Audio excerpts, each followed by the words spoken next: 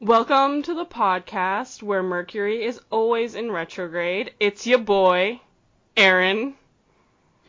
And your other boy, Liz. We're your hosts here, and we're back on our bullshit. And today we are going to be talking about musicals? Was it musicals? Yeah, it was musicals. We're talking about musicals, and we're so excited to have a very special guest on the cast, the first guest ever on this podcast, so you should be very honored. And that guest is Heather. Welcome, Heather! Up? Hi.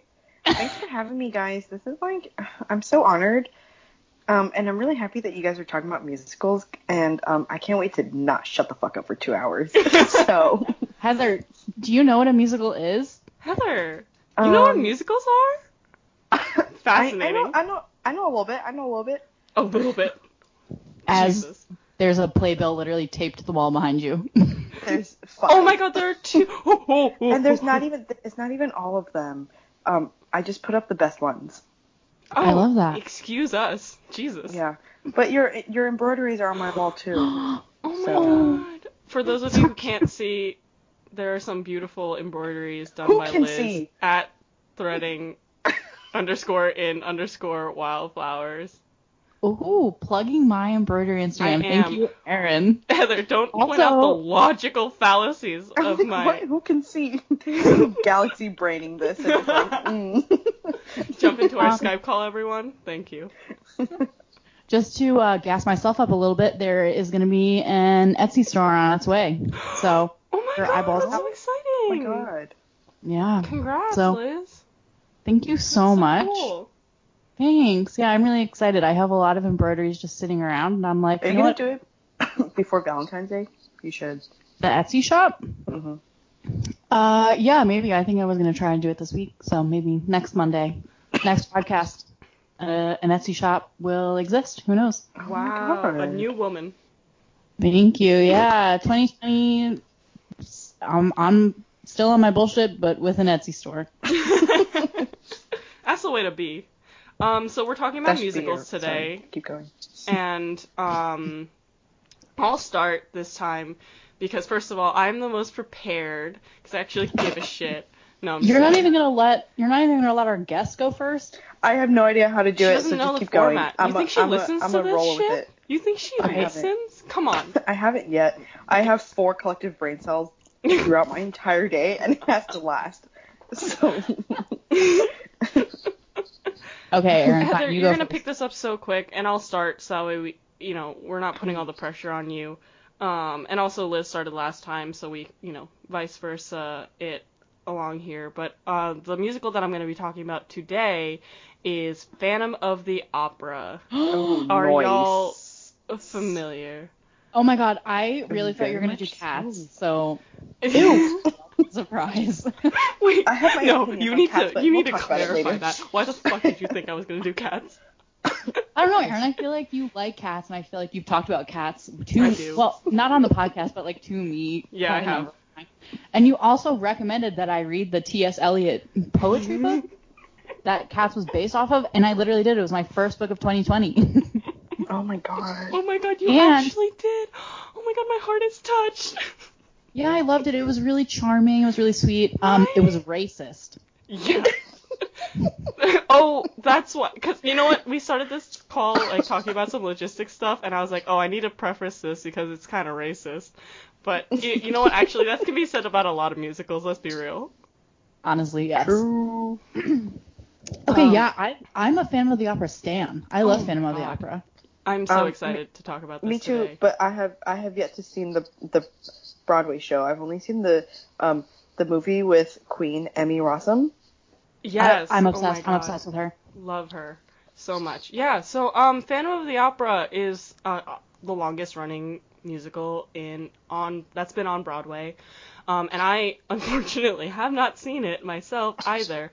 I have listened to the soundtrack, I've watched the movie, I even read the book that it was based off of from my love of Phantom. And And it was my first time listening to musical like score from my parents. Like they had seen the musical themselves, like they had gone on a date and watched it, and it was like really romantic. So that was like something that they had shared with us, and it was really sweet. So that was my like first exposure to musicals, and like since then, like I still listen to it and I get chills. Like I literally get chills listening to it. Literally, Masquerade. It literally destroys my life every time I listen to it. It is so good. When they play the Masquerade reprise, how do you pronounce that actually? Reprise, I think. Excuse me. Reprise? No, I think it's reprise. Yes, we are 3 college-educated women.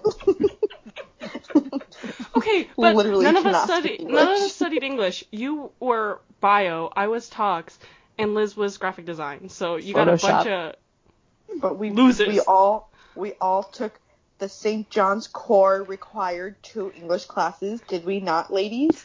No, I didn't, because I transferred in with 2 English credits, so I didn't have to. Oh, wow. Yeah, I Okay, think that I was really a transferred in with rhetorical some question. credits, so I didn't have to take all of that. But anyway, I had, like, whenever I hear the Masquerade, like, reprise play into any of, like, the other songs, like, it literally, like, gives me chills. It gives me chills. So good. I really do be out here Millie rockin' to Masquerade. Shut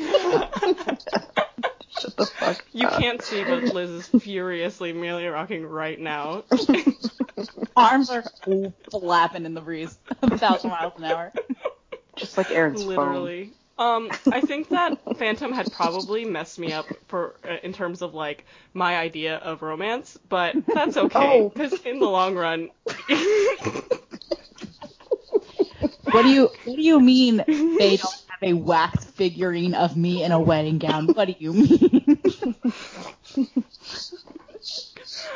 Oh my god. Phantom is like a whole thing. So like what I love about this is that it's entirely like wild on every level. So the book that it's based off of, and before I really get into how much I love it, like let me just say like as I mentioned earlier, it is kind of racist. Like there are these problematic aspects to it, and they're like characters who are very much embodiments of like racist caricatures, like the Persian specifically is one that comes to mind immediately, but also like Christine doesn't really have much autonomy when it comes to her romantic interests and her situation, and her choices are really piss poor between Raoul and the Phantom. Like she's stuck in this scenario where she's like poor and kind of like coming from a terrible background, and now she's in this opera house that's like super haunted. But you know, all of that aside, I'm not going to be talking about all the problematic aspects of it. We're here to talk about what we're feral for. And with that, I'm putting on my rose-colored glasses, and I'm going to pretend I don't see any of the red flags. You know what I mean? They just look like flags, baby. So, the original book by Gaston Leroux had a lot of these characters, and I mean, the musical stays pretty true to the story, but for anyone who doesn't know, it's basically like Christine is a choir girl at this opera house that is supposedly haunted, and she ends up singing for the opera house in place of the main girl, and her former childhood best friend, Raoul, sees her and is like, wow, I forgot how much I'm in love with you that I am, and tries to woo her, while the Phantom, who is this disfigured person named Eric, who is haunting the opera, is like acting as her guardian angel and the angel of music and training her, and it spirals into this whole thing where like it becomes this love triangle between the three of them. His name is Eric? His name is Eric, yeah. Yeah, I did not know that. This is news to me. Is it? Oh. Yeah, they talk about it in the movie? In the book, yeah, but I don't know No, the movie. I asked about the movie. Well, I'm talking about the book, ma'am, so if you could stay on curriculum, I'd really appreciate it. Oh my god. I'm coming for Liz's neck. Yeah, literally coming for my neck. We're not even 15 minutes into this call, and you're Listen, hands wrapped around my throat. I'm driving the fucking vehicle right now, and I don't have a license. So, on to the next point. Mood. What I love about the book is that the author opens the story to be like, so this is based off of the Paris House Opera, where they were apparently, like, haunted by an apparition that would, like, haunt the opera house, and, like, a chandelier actually did fall, and they were like, there's a phantom here. And he goes, I want everyone to know, like, this story is based off of him because he's real. He is real. Oh my God. He lives a real life. Is the Phantom of the Opera a cryptid? Was Eric a cryptid? Like, does Eric count as a cryptid? Back to episode 1, baby. But it was really great, in terms of, like, it was, like, epic and a mystery and whatever, and then Andrew Lloyd Webber was like, this hits all of my marks. He was like, I can put a soprano in there and just fucking go hog wild. I can put in some rock shit, and I'm gonna mix fucking organ playing with a harpsichord and also a bass line. Because you know what? I can do whatever the fuck I want. I'm fucking Andrew Lloyd Webber, bitch. What are y'all gonna do? Okay, but he kind of snapped. He fucking snapped. He really did. He really did. It's just an incredible experience, like the combination of musical genre mixing with the, like, lyricism of it all. And also I liked the fact that, like, they had really taken the almost, like, Greek mythology, that the original story was probably based off of, like, Cupid and Psyche, who had, like, where this, like, dark, mysterious figure, like, kidnaps but kind of saves the girl from, like, these unfortunate circumstances, but then she unmasks him, and it, like, is this whole betrayal of being, like, seen and perceived, but she doesn't actually think it's all that. So, like, it's a lot of that involved. But I think that, like, what he did was really create this, like, cultural phenomenon, from a story that no one really liked. Like, Phantom of the Opera was, like, a story that the novel didn't sell well when it first came out, and the, and all the, adaptations of it were, like, pretty good, but not really, like, as widely received. And then Andrew Lloyd Webber went off, and everyone now, like, loves it. It's, like, insane. There's the sequel, there's just, like, all kinds of shit that's happening, and it's still something that's so pertinent and still so pervasive through our culture. And I think that there's a surprising amount of fandom references that people use that are just very subtly, like, imbued into our culture, and I think it's changed the way that, like, Broadway and the way that, like, Broadway can affect popular culture. Because it's not really, like, Broadway is almost, like, kind of inaccessible, but also, like, very widely, like, sought after, and it's still, like, a very popular medium. So there's that, like, balance that's struck, and I think that, like, Andrew Lloyd Webber is, like, one of the keystones to that. Like, it's undeniable that Phantom and his work in general has, like, played a big part in all of that, if that makes sense. No, totally. I mean, Phantom of the Opera to me was, like, my mom also was, like, absolutely feral for it. So, like, I watched the movie when I probably was, like, way too young to watch the movie and to, like, understand, like, what was going on. And, like, now I'm sure if I watch it now, I'm going to be like, oh, yikes, this is not good, but whatever. Music slaps. We always had that playing, like, in my mom's minivan. Like, we were obsessed with it. My best friend in elementary school, her mother was absolutely feral for Phantom of the Opera. That was literally all we listened to whenever she was, like, driving us places. Mm-hmm. It was constantly on in her house. Like, I was no escaping, literally no escaping. It's everywhere. Yeah. And I remember, like, I think it was high school, end of middle school, beginning of high school, but, like, all my friends were absolutely feral with getting Broadway tickets. Like, everyone was like, we have to go see Phantom of the Opera. The same friend from elementary school literally went to go see it, like, 7 times. Oh my god.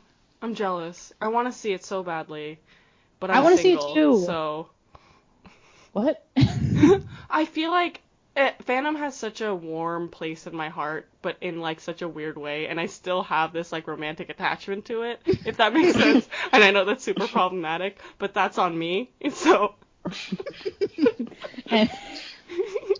I know. You know what? I've like, as I've gotten older, I like sympathize with Christine in a lot of ways, and I really, really, really start to like Raul and Christine's like love, and I like love how much they are like supportive of each other, and like she, like in the actual song, All I Ask of You, like I start to really like it more and more as I get older, but every single time I end up like listening to Down Once More, which is the part where Eric the Phantom is like singing with Christine and giving Christine the ultimatum and all of that, the more like I still end up sympathizing with the Phantom, and I know that's like super problematic of me, but I like can't help it. I always am like, if he is also a victim of circumstance, even though he's a shitty person for it, like He was in a circus when he was a baby because he was disfigured. Like,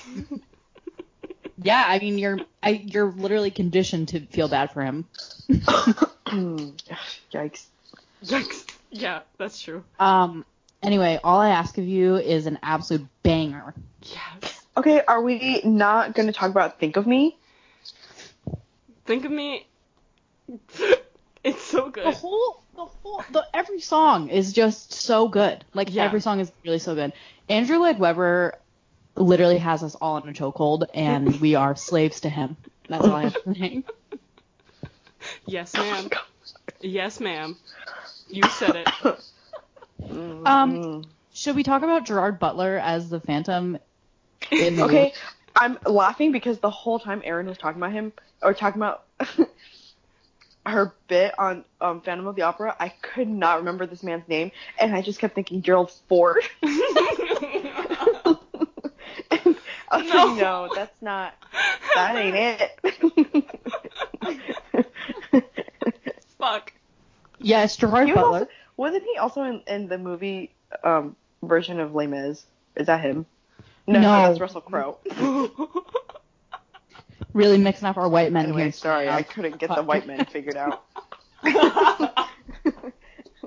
No, but I feel like those two are like white men that look very similar. They look the same.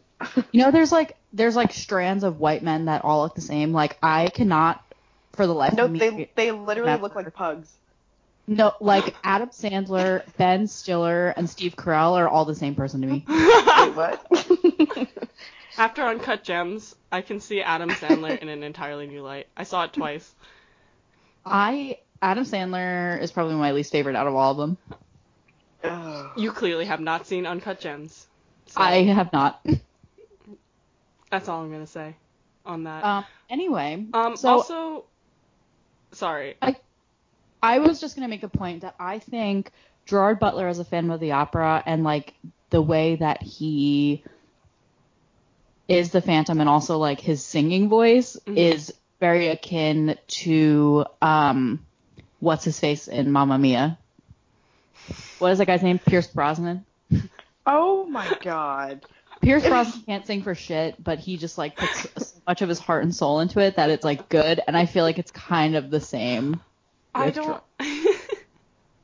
Like, is listen he a good to singer? the movie version of the soundtrack. I listen to the actual Broadway one because I have some sense of culture. I am completely uncultured. I prefer the Walmart version to Oh my god. To the Gucci. Erin, do you have, I don't know how into it you are, but do you have opinions on the different actors that play Christine and the Phantom, or are you not that deep into it? I don't like getting into that kind of stuff. Like, I don't really have that kind of preference on that. I know that's like super controversial, but I think my thing is that like, because my understanding of the musical comes from a place where I have treated the book as a real source of the actual material. That like it feels like all of them are interpretations of an already existing body of work, and because that body of work is a book, with its own kind of deeper characterizations, deeper characters, and like its own plot. It feels very much like none of them will ever amount to that. So I guess that's why in terms of Phantom, I don't feel that kind of like care for it. And also because when I was growing up and listening to it, my parents would intermix the soundtracks all the time that they kind of fused in my head a little bit, so I really can't. Sometimes I can't differentiate between them. Okay, valid. Like sometimes the versions will just kind of mind meld in my own head, and it just like none of it sounds like the way I grew up with it. But that's just because like they would always like shuffle it, I guess, just to like fuck with my little tiny pea brain and be like, this is gonna fuck her up. Yes. Oh God. I'm going to do that to my kids, but I'm going to wreck their vocabulary. DJ to traumatize those babies. Am I right? Yep. My plan is to teach them the wrong words for things. I hate this. I hate this. You know what? I didn't even know we were having babies in this economy. Honest to God, we probably won't because the world will end before we get to that. Anyway, point, so. That's the next podcast episode. Having kids? Yes or no? Stop deciding what our next podcast episodes are for a bit, okay? This isn't funny. It's not being funny.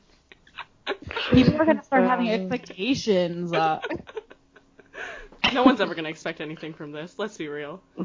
Literally a burning trash can is on this podcast. The literal dumpster fire. Yeah, speaking of dumpster fire, I forgot to pose the question that I had come up with. So, Heather, we usually pose a question before we actually go into what we are going to talk about, so that way we can seek to answer that question as we go through our topics. And like I said, I'm the most prepared. So, the question that I came up with, what is the title of our Franken musical? Because we're going to mix all of our musicals together into a Frankenstein monster kind of thing. And what Tony would it win?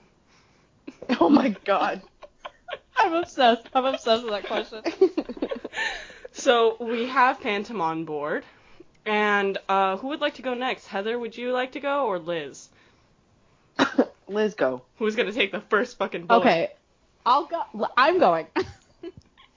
Okay, so I've definitely mentioned this before on, I think, the last episode of the podcast, in reference to our Lord and Savior, Lea Michele.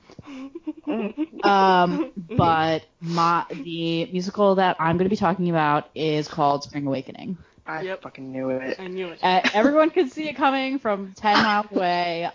We know that I can't like anything in moderation, and this is one of them. Does anyone know what this is about? You had mentioned specifically. Isn't it teen angst and sex? It's literally just a bunch of German teenagers. Horny.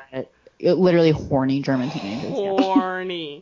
Horny as shit. Yep, everyone in this musical is horny. There's not one soul that is not horny. Oh my God. So essentially it's just a bunch of German teenagers that are like coming into their sexuality and like growing up and like learning about sex and being like, what is going on with my body and mind, and I'm confused. And so there's about 5,000 characters, so I figured I would talk about like 7 of them so that we can get a general understanding of what the plot is. Mm-hmm. So we start off with our queen, Wendla, who is played by Lea Michele when the show was on Broadway. She's this like virginal character. She is completely babied. She is the youngest in this family. She literally doesn't understand anything. She's like just kind of going through puberty and like growing into her body. And like the opening scene of the musical is her like coming out in this like very, very short dress, and she's like, I put on this dress that I found in my closet. And her mother's like, you need to cover up because now you have legs and also titties. As opposed to when you were a baby and had no legs. Exactly. You got yitties and legs. That's all you got. Exactly. So she like still thinks her sister's baby like comes from a stork and shit. So there's her.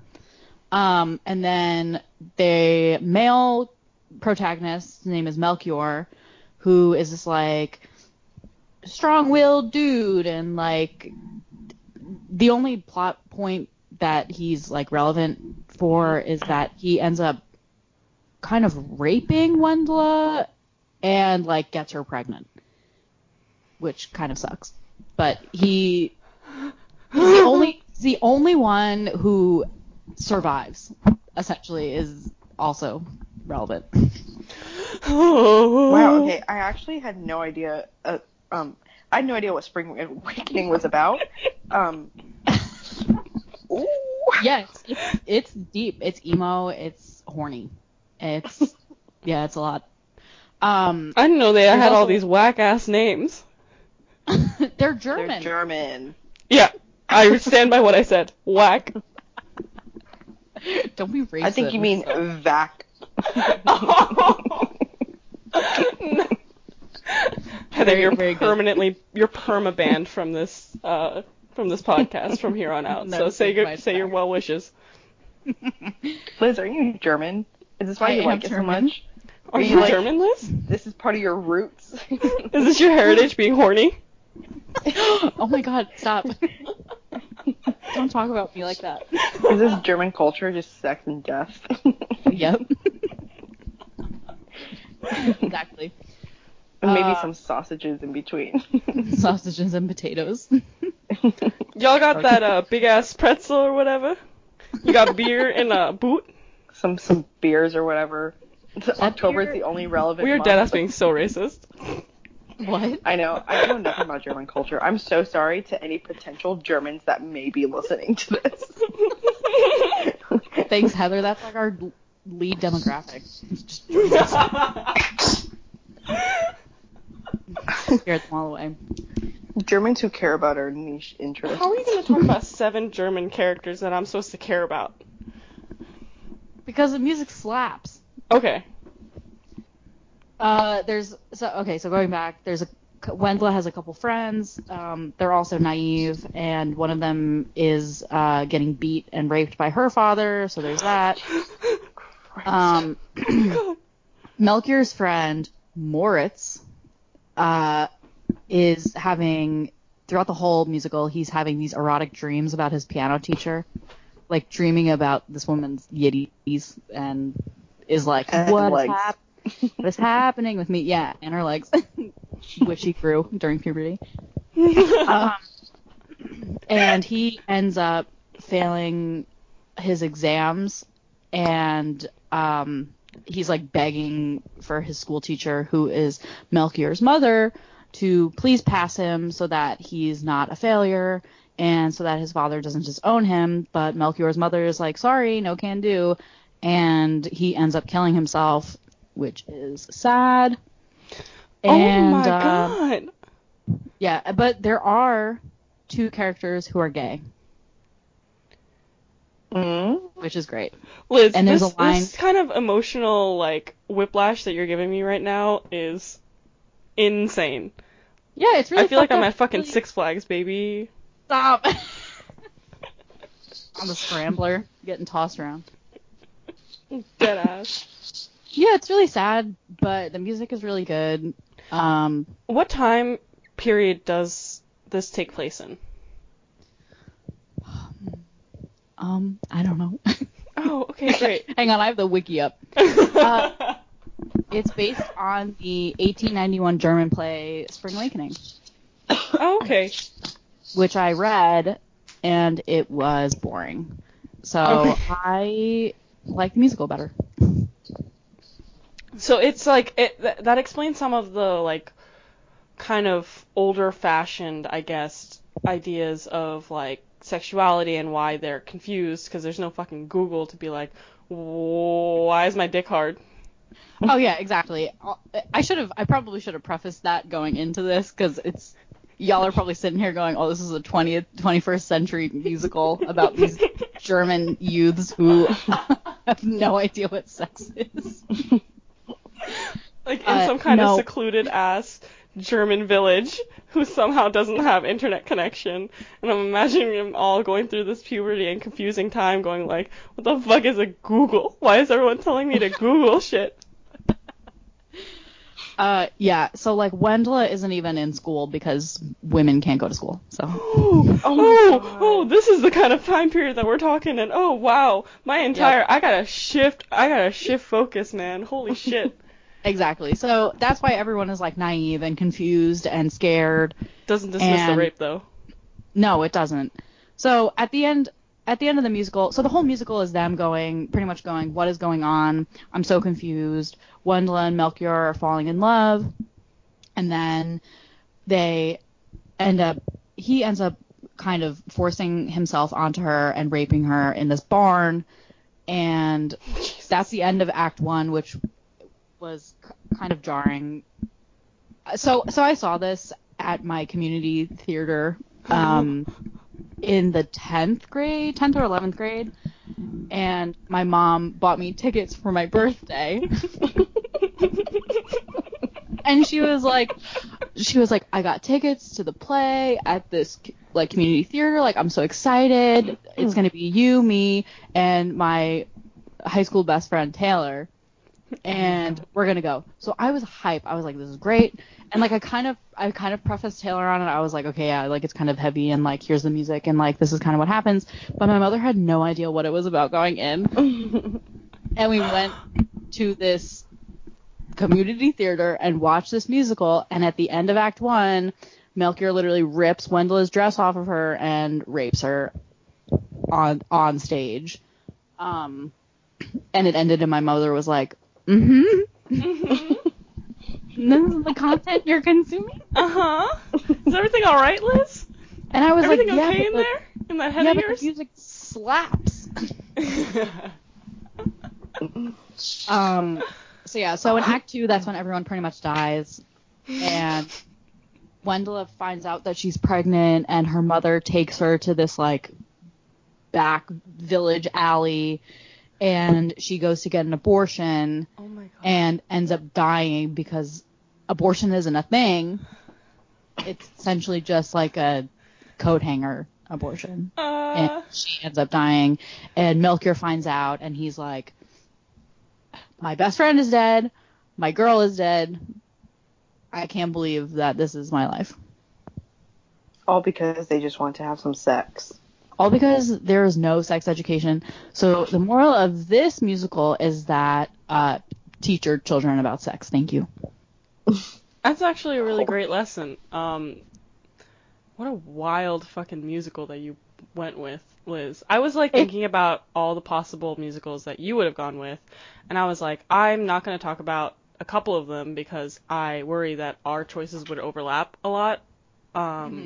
But I'm glad that you went in the complete opposite direction and went with this wild shit. I was like so convinced you were going to talk about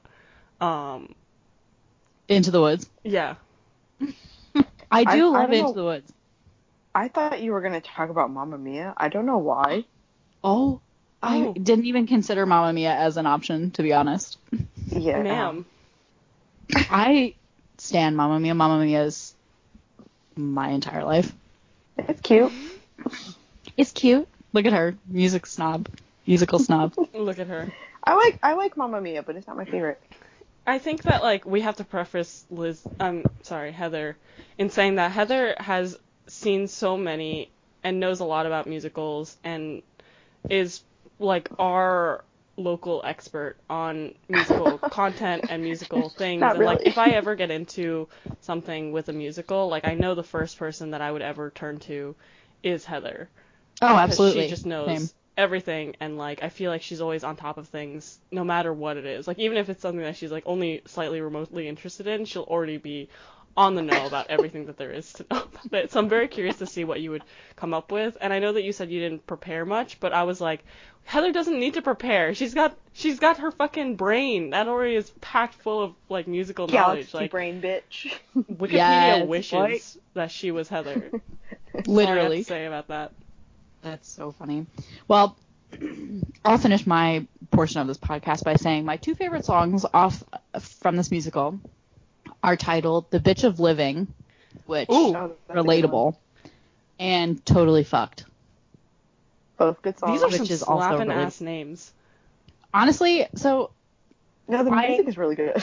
the music is really good. The music is written by this dude named Duncan Sheik, who was like a actual massive staple in my childhood growing up. Like my dad constantly had his shit on. Oh wow.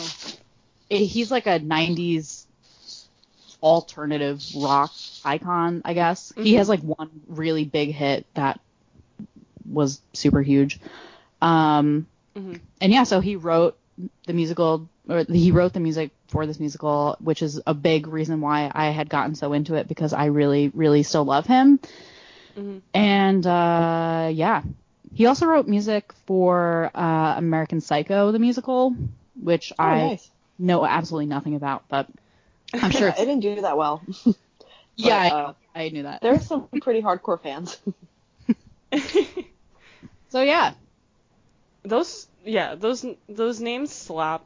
And what a like it has such a bright name, but it is so dark. Holy shit. What the it fuck? really is. It's really intense. That's wild. I didn't know. Also- I mean, I didn't know anything about it other than horny. So Horny and sad. horny, sad, very tragic. Heather, I hope you didn't bring a tragedy, because fandom is technically a tragedy. I mean, Liz yeah, just brought us a Spring real Awakening is sad also a story, tragedy. so I couldn't really choose which one to talk about. So, I don't know. I'm going to just pick one and roll with it. But I think you guys know. Can I guess? No. Yes. Hades Town? Hades Town. Yes, bitch! How did we know? How did we know? It was either that or Beetlejuice. No, I love Beetlejuice, but I wasn't going to talk about it. It was either Hades Town or The Prom. Oh, right. Yeah. We love the gays. The gays stay winning. Yes. But I decided to talk about Hades Town because I think there's more material to talk about. Anyway, is it my turn? Are you done? Are you done, Liz? Yeah, I was just going to say that it was revised in 2015 with deaf singers, which I thought was fun and interesting. What? Oh. That's Yeah, it was a lot of, like, wild. It's really great. A lot of sign language. I wish I had seen it, but I didn't, because I saw that it was deaf people, and I was like, that can't be Oh my god, good. you said, the whole time I thought you said death, like heavy metal. No, death I'm thinking, metal? okay, this whole musical being done in like screamo. I just misheard you. And then when you said sign language, I was like, oh. Oh, you mean like accessibility, not like an entire genre shift. Oh, I hate myself. well, I hate myself because I was like, I'm not going to see it. Meanwhile, it's like, why am I ableist? Now I God. want someone to actually make a death metal remix, remake of Of Spring Awakening. Okay. I'd pay to see that. Even though I've never seen Spring Awakening, I'd pay to see that. Oh my god. Anyway, now I'm done. Thank you. Okay, so I'm gonna talk about Hades Town and why I love it so much and why it's a fucking masterpiece, and it's fairly new, kind of, in terms of being on Broadway. Premiered last April. Not premiered, opened. Sorry. Wrong terminology, get it right. Heather, Jesus. come on, we're professionals here. God. Sorry. It's humiliating. So Hadestown I first heard about because one of the main actresses in it, Eva Noblezada, I love you, marry me, thanks. Literally obsessed with her.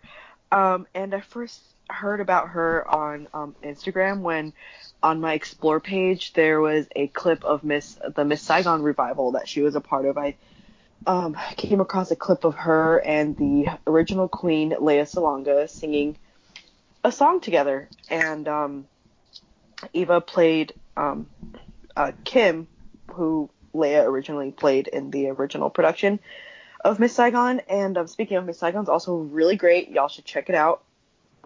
Great musical, super sad. Kind of, anyway, a little problematic, but anyway. A little. Anyway. Sorry, I really don't like Miss Saigon, but that's just me. I don't know what it is. The music kind of slaps. The story is very white savior-ish. But, fuck that. Yeah. The music's great. Anyway, so I came across this video of Lea Salonga and Eva Noblezada singing, and I was like, she is great. I'm in love with her. I need more content. So, literally, because we only hyperfixate around here, spiraled on. We literally started a podcast because we can't stop hyperfixating. Heather, this is a safe space. Thank you so much. Anyway, went down a YouTube spiral of Eva content and Ooh, love those. like a social media spiral of hers, and saw that she was involved. And I honestly regretting never seeing her in Miss Saigon when it was in New York because I wasn't really a Broadway stan yet. And anyway. Oh shit. Whatever.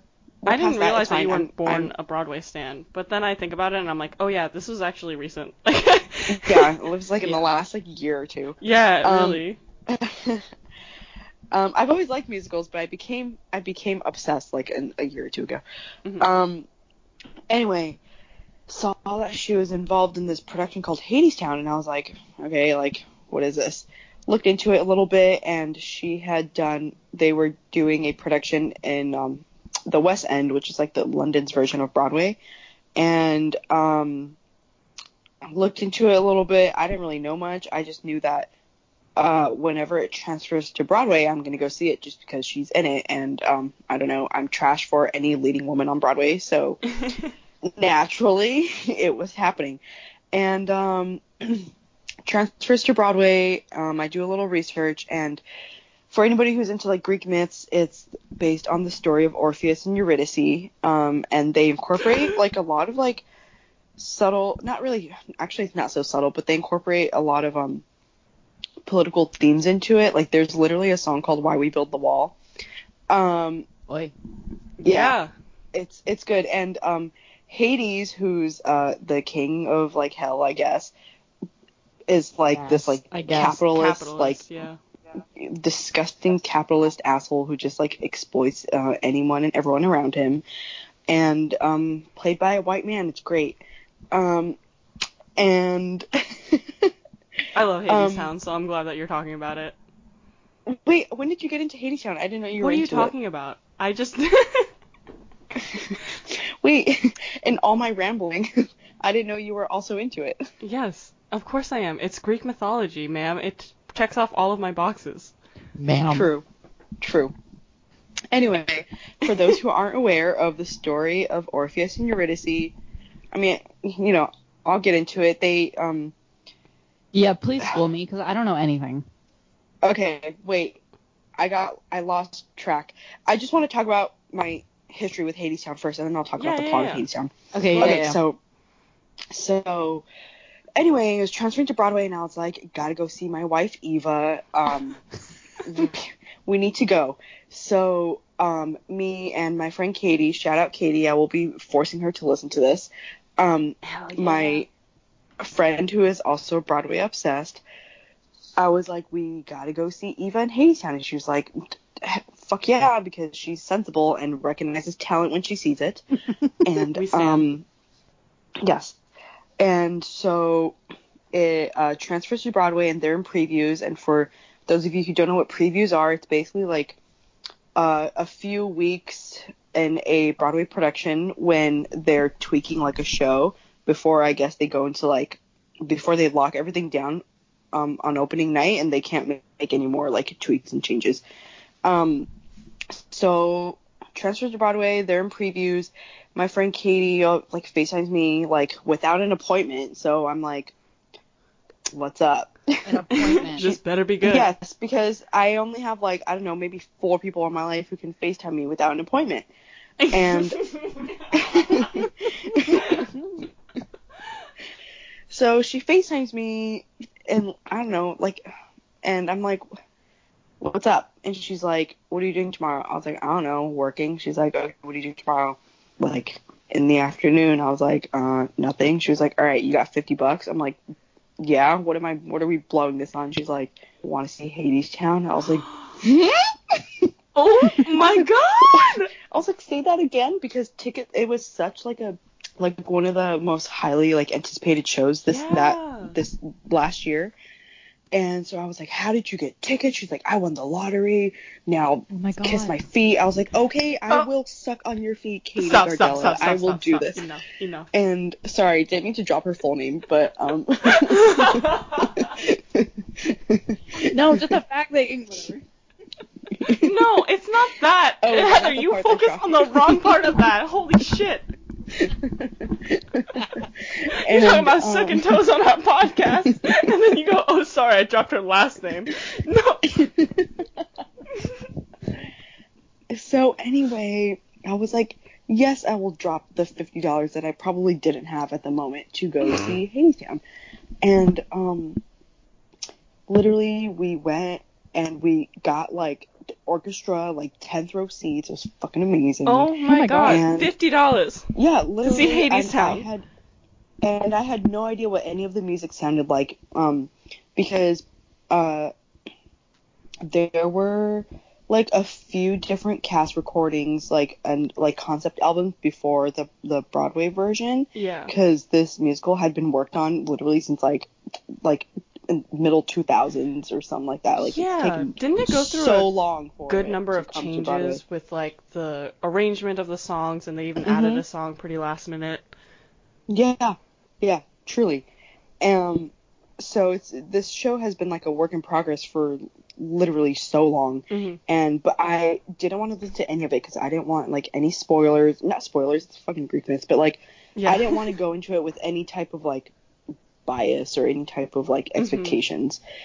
And so I went in not knowing anything. I wasn't even super familiar with the myth of Orpheus and Eurydice. Like I knew kind of like what happens, but I wasn't super familiar.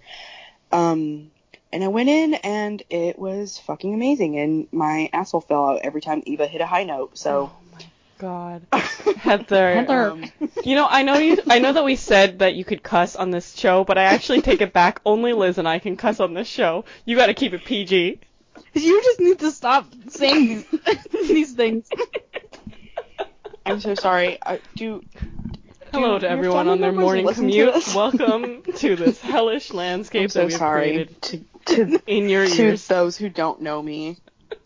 Anyway, you can just edit that part out. I'm not editing shit. Oh my god. Oh, but god. Anyway, I can't promote this. I Yes, can't can. Spread my atrocity to other people. But you saw it. That's exciting. That's amazing. Anyway, and you said you really didn't get a lot of spoilers for it. So like, I mean, what was your initial reaction to that? Well, I knew the big spoiler at the end, but I'll talk about it right now because it's a Greek myth. Like, y'all can Google it. Yeah. Yeah. I thought you were gonna explain the Greek myth that it was based on. I am. Yeah, hello, I'm right stupid. Do you want? Sorry. Okay, so Orpheus. Aaron, you can chime in anytime because I am not eloquent at all whatsoever. That's not true. But Thanks so Stop much. trying to make her feel better. Are we gonna start crying? Stop. I will cry. So, Me too. anyway, Orpheus and Eurydice, they are these two lovers.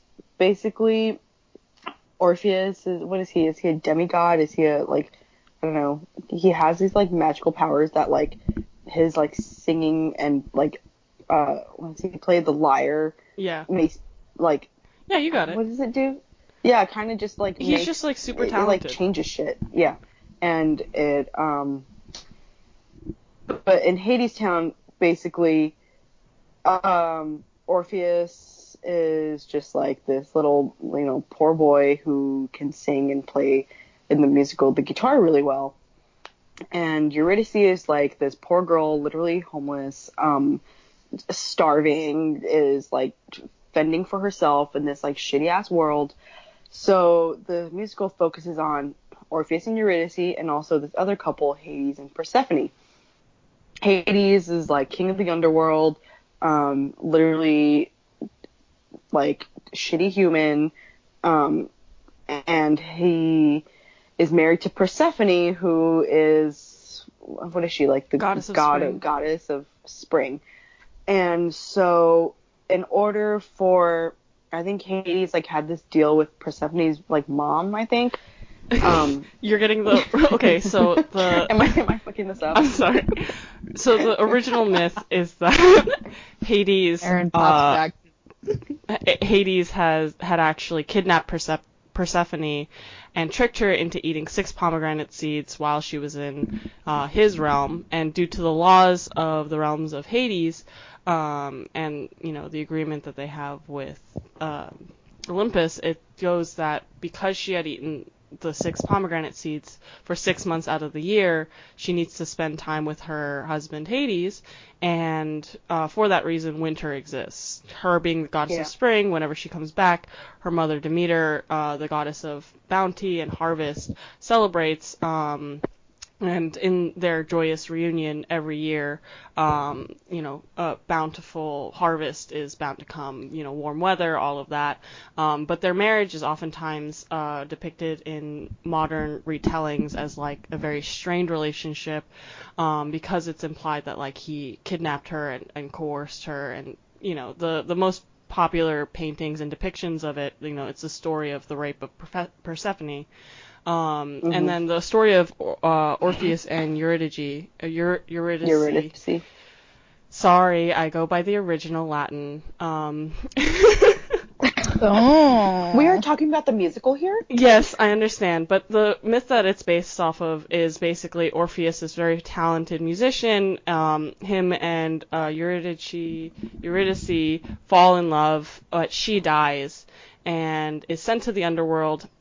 And he, in all of his musical talent, creates a song, to mourn his love, and the gods, being merciful and hearing his wonderful song and loving everything that he's doing, they give him a chance. They send him down into Hades' realm, where he pleads with Hades and Persephone to bring back his love, Eurydice.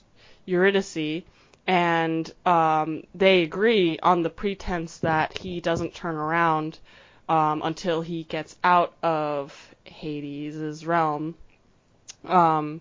He can't hear her because she's actually what the Greeks call a shade, in which she's like a spirit that dwells in the underworld, so she doesn't actually embody a physical form, so he can't hear her behind him.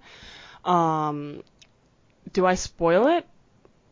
Go ahead. I'm gonna spoil it. So what happens is, because he can't hear her, he, at the very end of his journey out of Hades' realm, doubts her being behind him and doubts the king of the underworld. So he turns around and she fades away because he didn't trust that Hades would actually keep his end of the deal, and he didn't trust that she was following behind him, and he loses her forever.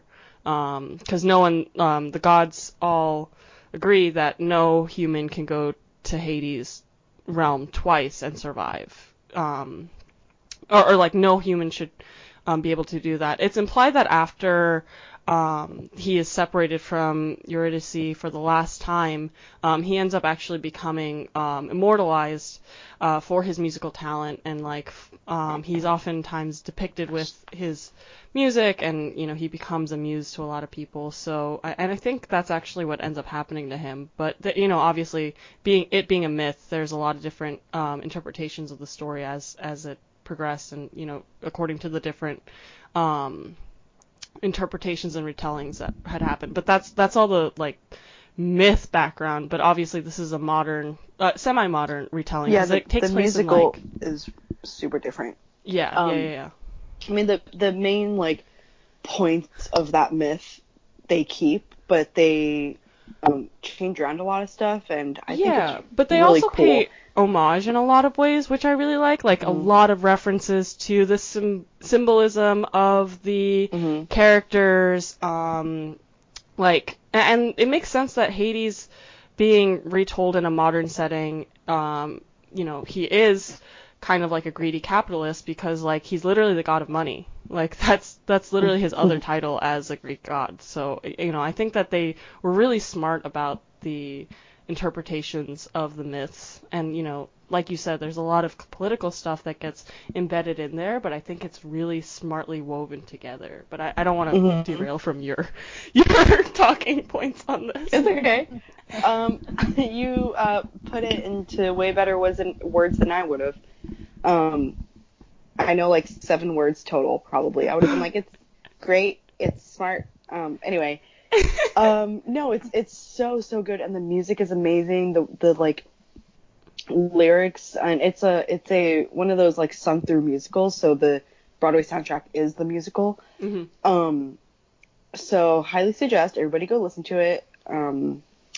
The like musical arrangements, fucking amazing. The horns in this, the violins go off. They really snapped. You've only seen this once, Heather?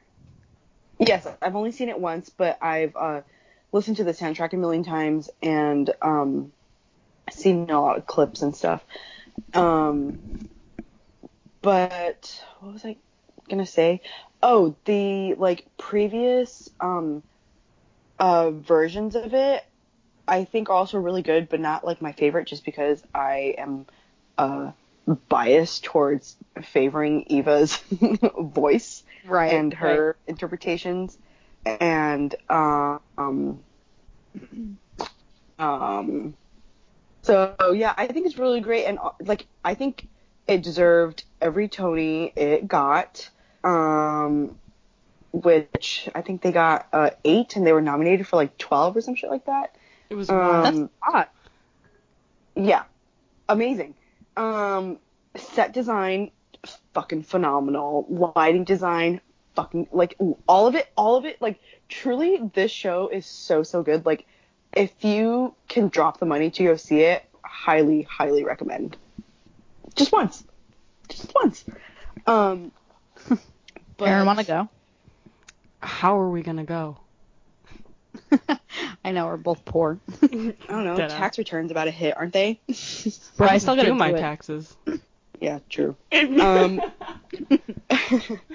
all anyway, responsible adults. It's also one of the few, if not only, I don't want to like say anything wrong, but I know it's one of the few shows on Broadway right now that has an all like women creative team. Oh, really? That's amazing. Female director, female writer, and I don't know how to say her name, Anais Mitchell. She's like, Hadestown is born out of, it's her brainchild. I love that. Yeah, like, I didn't know it was just, all like, women though. That's wild. Yeah, she's Anais Mitchell. She's this like singer-songwriter. I don't know how she like started this, but I know like the first ever like kind of production, if they even like called it that, but like first like adaptation of it started in Vermont, like way back like 2000 something. Wow. And it like is like such a small tiny scale version of what it is now. Mm-hmm. And but yeah, like they just kept like fine tuning everything, and like truly, it's so good. Mm-hmm. The also what I liked in the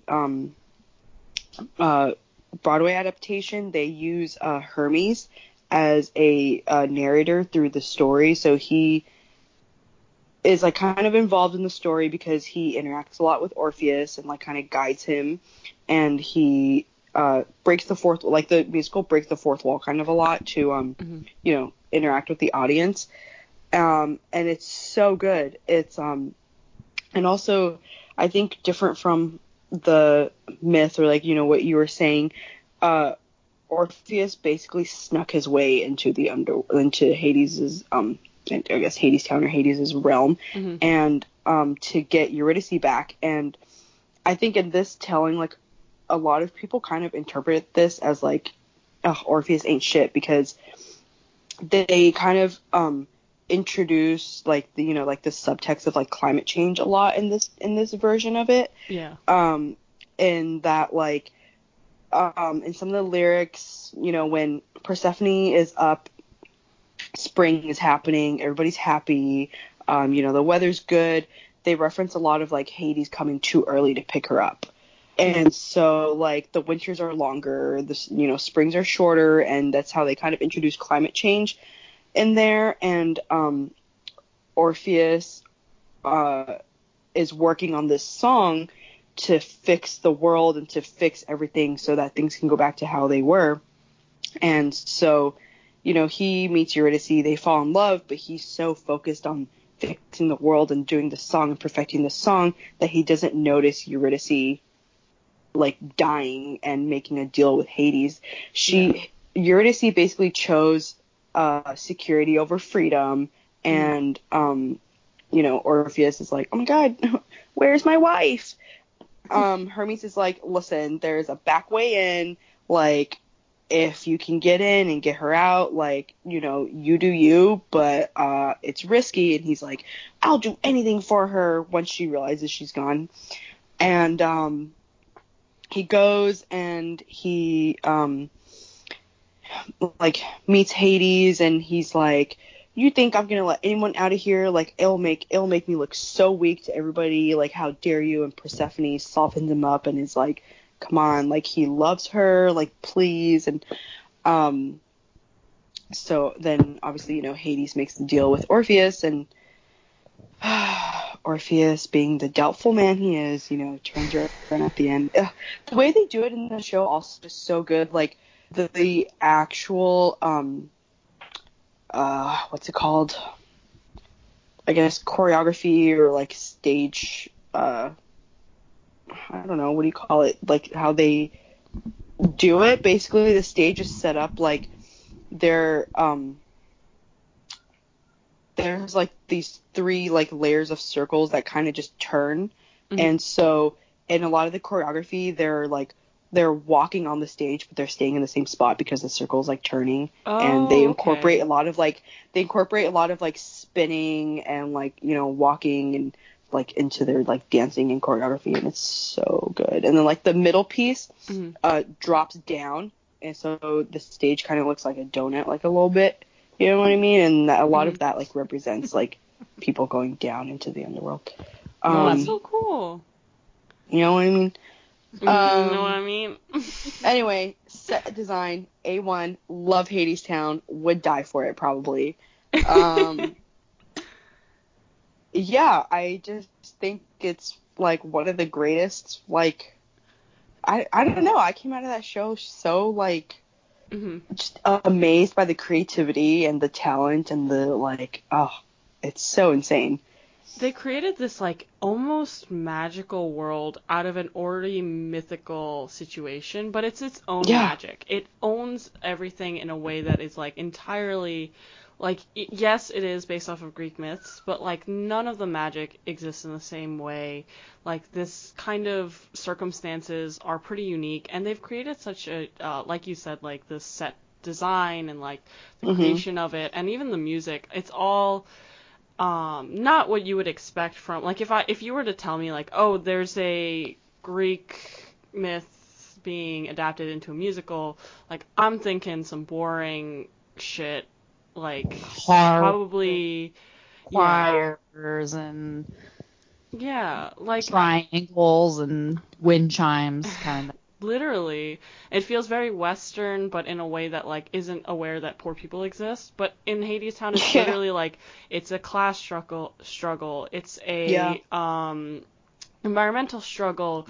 Like you said, like the wall being built, the factory, the train, all of it is like very well put together, and it's so well woven in a way that makes it so unique. And I don't think I've ever seen a Greek myth that was interpreted in modern day in a way that was so bold, and so careless with, like, not careless, but like carefree about how it actually took the source material and translated it over. Like, it's the most compelling way, and it's the most dramatic that I've seen, and in that way it makes it the most unique. Also, the music itself is so different from, like, typical Broadway, like, songs and music. Like, it's not very, like it's not your Wicked shit. No, it's not like nothing like the Golden Ages. Like, it's not, there's no, like, tap dancing, there's no, like, you know, it's there's not even, like, huge, like, dance numbers, like, all the choreography, like, you couldn't even tell it was, like, choreography. It just looks like, it just, I don't know, it just looks like it's just, they just do it so well. Like, it just looks like regular movements. Right. It's like, that's also like Spring Awakening. Like, it's like a really contemporary approach to, like, something that is very much like, I am singing and dancing, and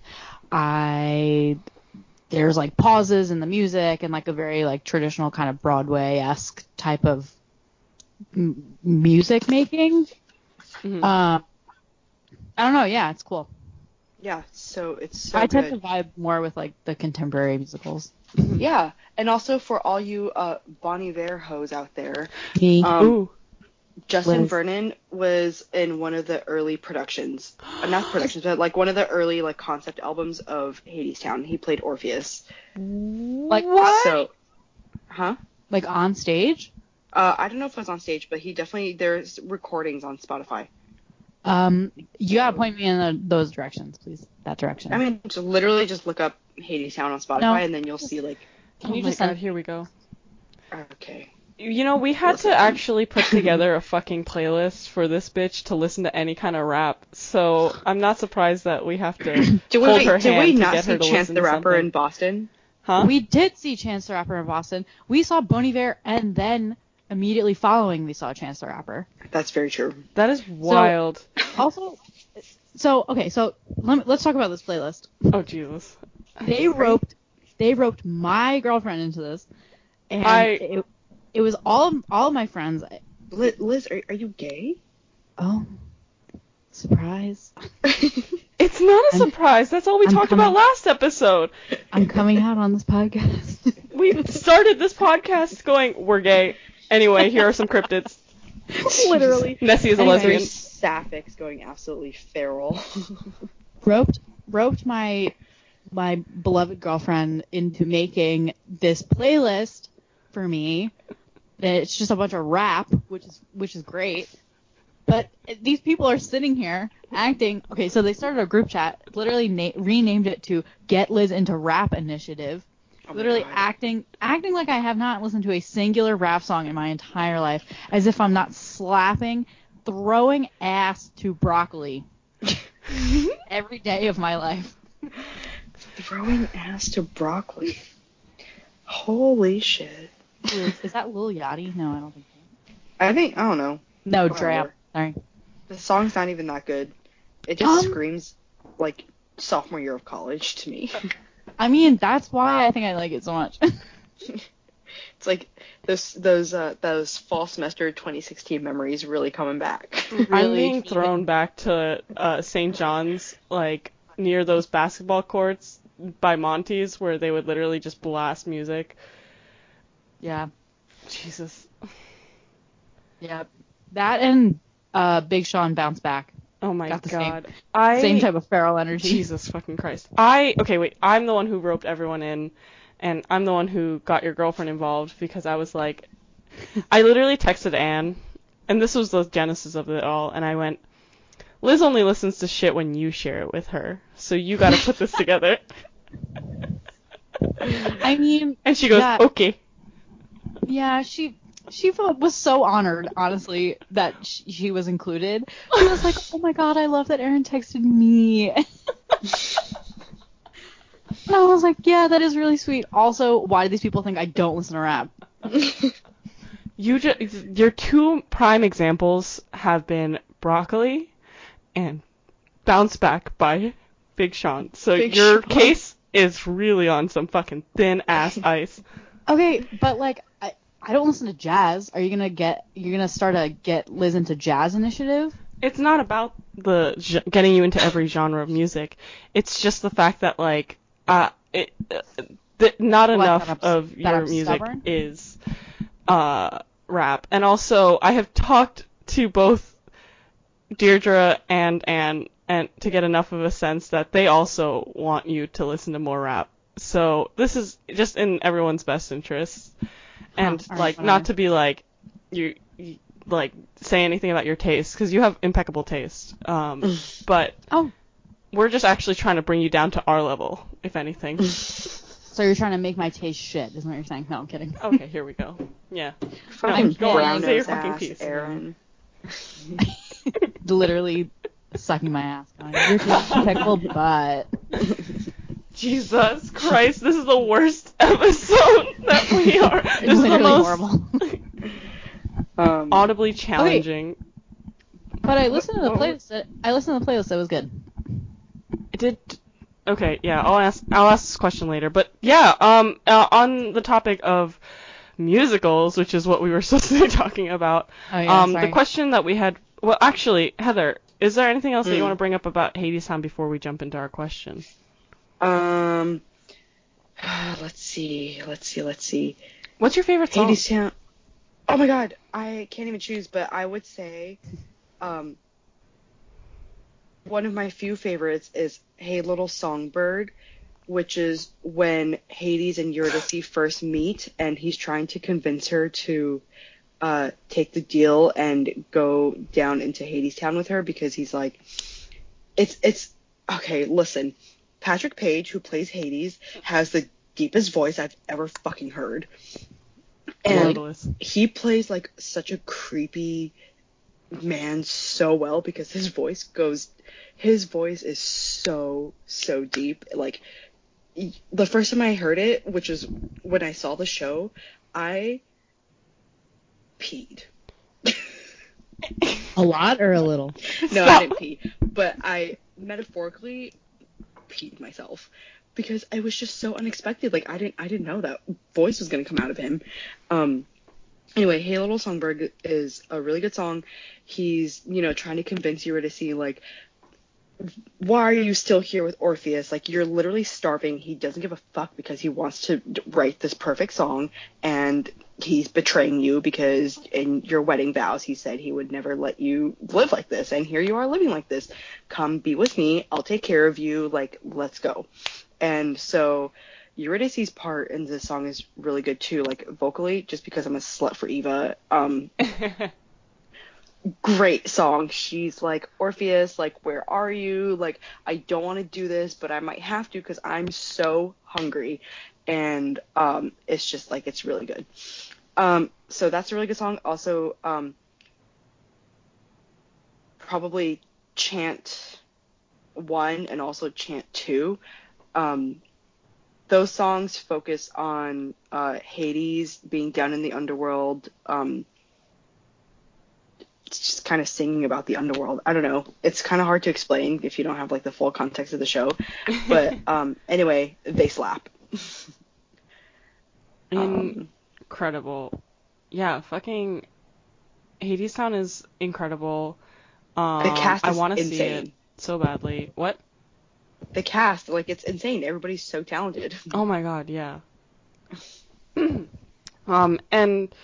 to wrap up, we have a question to answer. So if we were to create a Franken musical out of the 3 musicals that we all picked, congratulations everyone on picking the most depressing ass fucking musicals that are out. Literally the 3 saddest musicals in the world. Okay, what would this be? It could be What would it be? Phantom of the Springtown. Wow. Yeah, I love it. You know, people are going to think that we planned this, but actually, no. Heather is just a fucking genius. Or it could be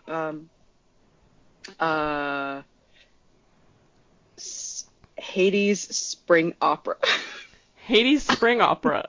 I'd see it. The most depressing musical out. Hades Opera Awakening. Oh, that's a good one. That's a good one, too. Ooh. Hades Opera Awakening. We have to stand. Now, which Tony would Hades Opera Awakening win?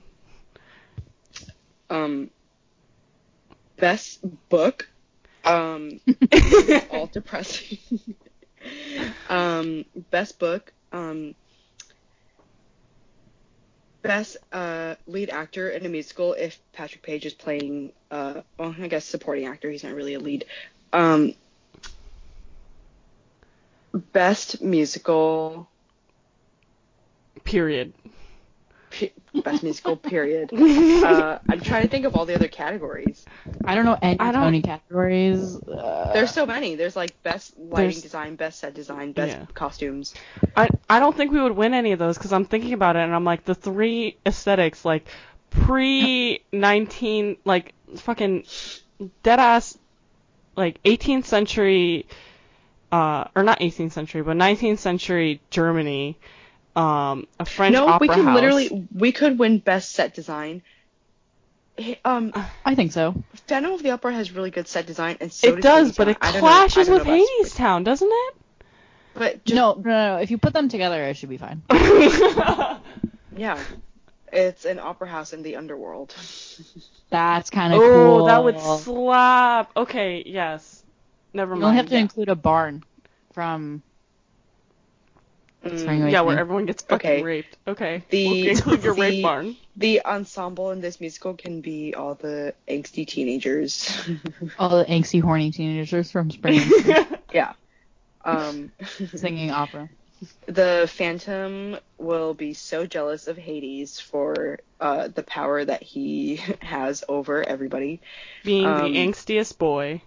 I mean, you could argue that Hades and the Phantom of the Opera are essentially the same because Hades lives in the underworld and the Phantom of the Opera lives in this like cave system underneath the opera house. You can make that analogy because when at the end like Christine is leaving, he's like turn away and don't look back and like save yourself, like go now before it's too late, like kind of thing. Also, isn't his like basement on fire when she's leaving? Yeah. Or is that just the opera house? I can't remember. It because the people are rioting, and like he had this whole plan to like blow up the whole opera house, so yeah, like basically everything's on fire. Also, off track, but one more thing about Hadestown. I also really like how they included the Fates in this. Yes. Harmonies on point. Also, I love that they play instruments while they're singing. Incredible. Pretty iconic. They got the violin, they got the accordion, all while they're perfect, harmonizing with each other. Ugh, iconic. Anyway, that was the last thing. We absolutely stan. Thank you for creating this Franken musical with us and sharing Hadestown. This was so exciting.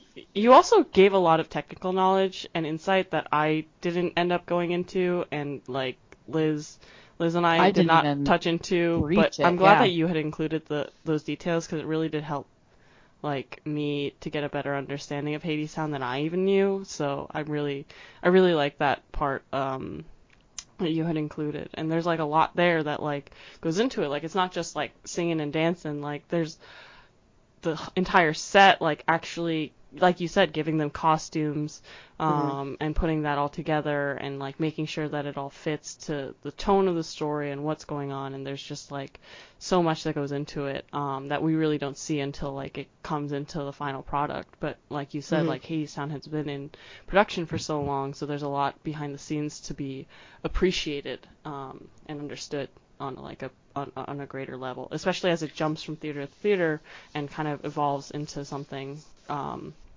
whole for Broadway.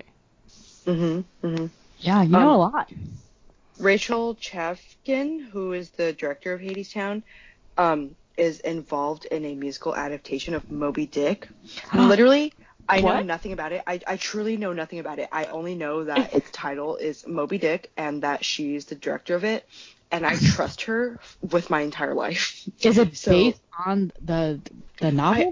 I have no idea, but they had their out-of-town tryouts in Boston. For those who don't know, out-of-town tryouts for Broadway shows basically is like what it sounds. They will do a production outside of New York to test it and see how it does in that audience, and they'll usually like, change it up a little from a little or a lot based whatever if it transfers to Broadway. But they did their out-of-town production in Boston recently. It closed a few weeks ago, and I heard it was great. So if it has a Broadway transfer, I am definitely going to see it. Ooh. Well, let us know. Keep us posted. And thank you so much for joining us on today's episode of Retrograde. This was wild. Doug, I could talk about musicals forever. We'll probably have a part 2 because I know that while I was looking into like researching for this, I was like having to whittle down my list and going like, I would love to talk about this, but we only want to bring in one. So until we kind of, I guess, burn through some more topics, I'm sure we're going to have another episode, and you're more than welcome to join every single musical episode that we have. Amazing. The rule is that it has to be happy. Oh my god. Yeah, literally, we picked so that 3 tragedies, so... I would talk about the prom. Oh there you go. God. My gay heart. Cry because it's wholesome. All of our collective gay heart. We are all gay here. Thank you for joining our gay podcast. That's all it is. Of course, our gay podcast episode is the musical one. Fucking stereotypical ass gays. I hate us.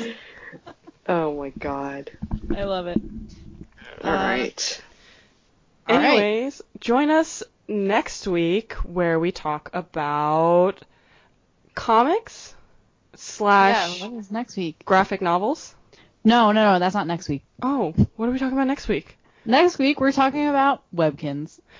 Fuck, I fucked that up. I'm so sorry. Well, spoiler for the not next one, but the one afterwards. Shit. Keep you interested. Yeah. Oh my god, Webkinz. What? Wait, hold on. No. Okay, so not just Webkinz. Next week we're going to be talking about websites that we were absolutely feral for as children. So like towards the end of elementary school to the beginning of middle school. This is going to be so fun. I cannot wait. You're a genius, Liz. I can't wait to expose my absolute Webkinz addiction. It scares me so much, and I'm excited for us to unveil that. So, see y'all next time. Okay. Thanks for listening. Bye. Bye.